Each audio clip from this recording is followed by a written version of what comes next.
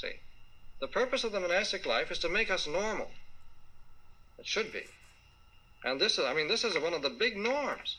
When you start talking about monastic life and monastic formation and all this stuff, what is one of the things we're supposed to be getting at in monastic formation? The primary thing, as far as I'm concerned, is simply that, first of all, we got to be normal. See, we got to be human. We've got to become what we're more or less supposed to be. Before we become saints, we've got to be, first of all, human. See, and this humanness is most important. And the trouble is that our being is so messed up by living in a society where the norms are so completely mixed up, and then we come here and we got a few mixed up norms here too, which makes it, we complicate it in a different way.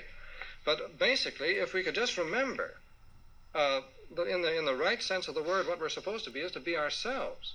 See, in the deepest sense of the word, in the deepest spiritual sense of the word, if we can be ourselves, we will respond to what is in us. Is this the deepest thing in us? Is our need for God and our love for God.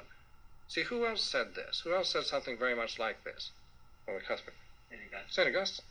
See, this is the basic thing of St. Augustine, that our souls seek God and they're restless until they find him.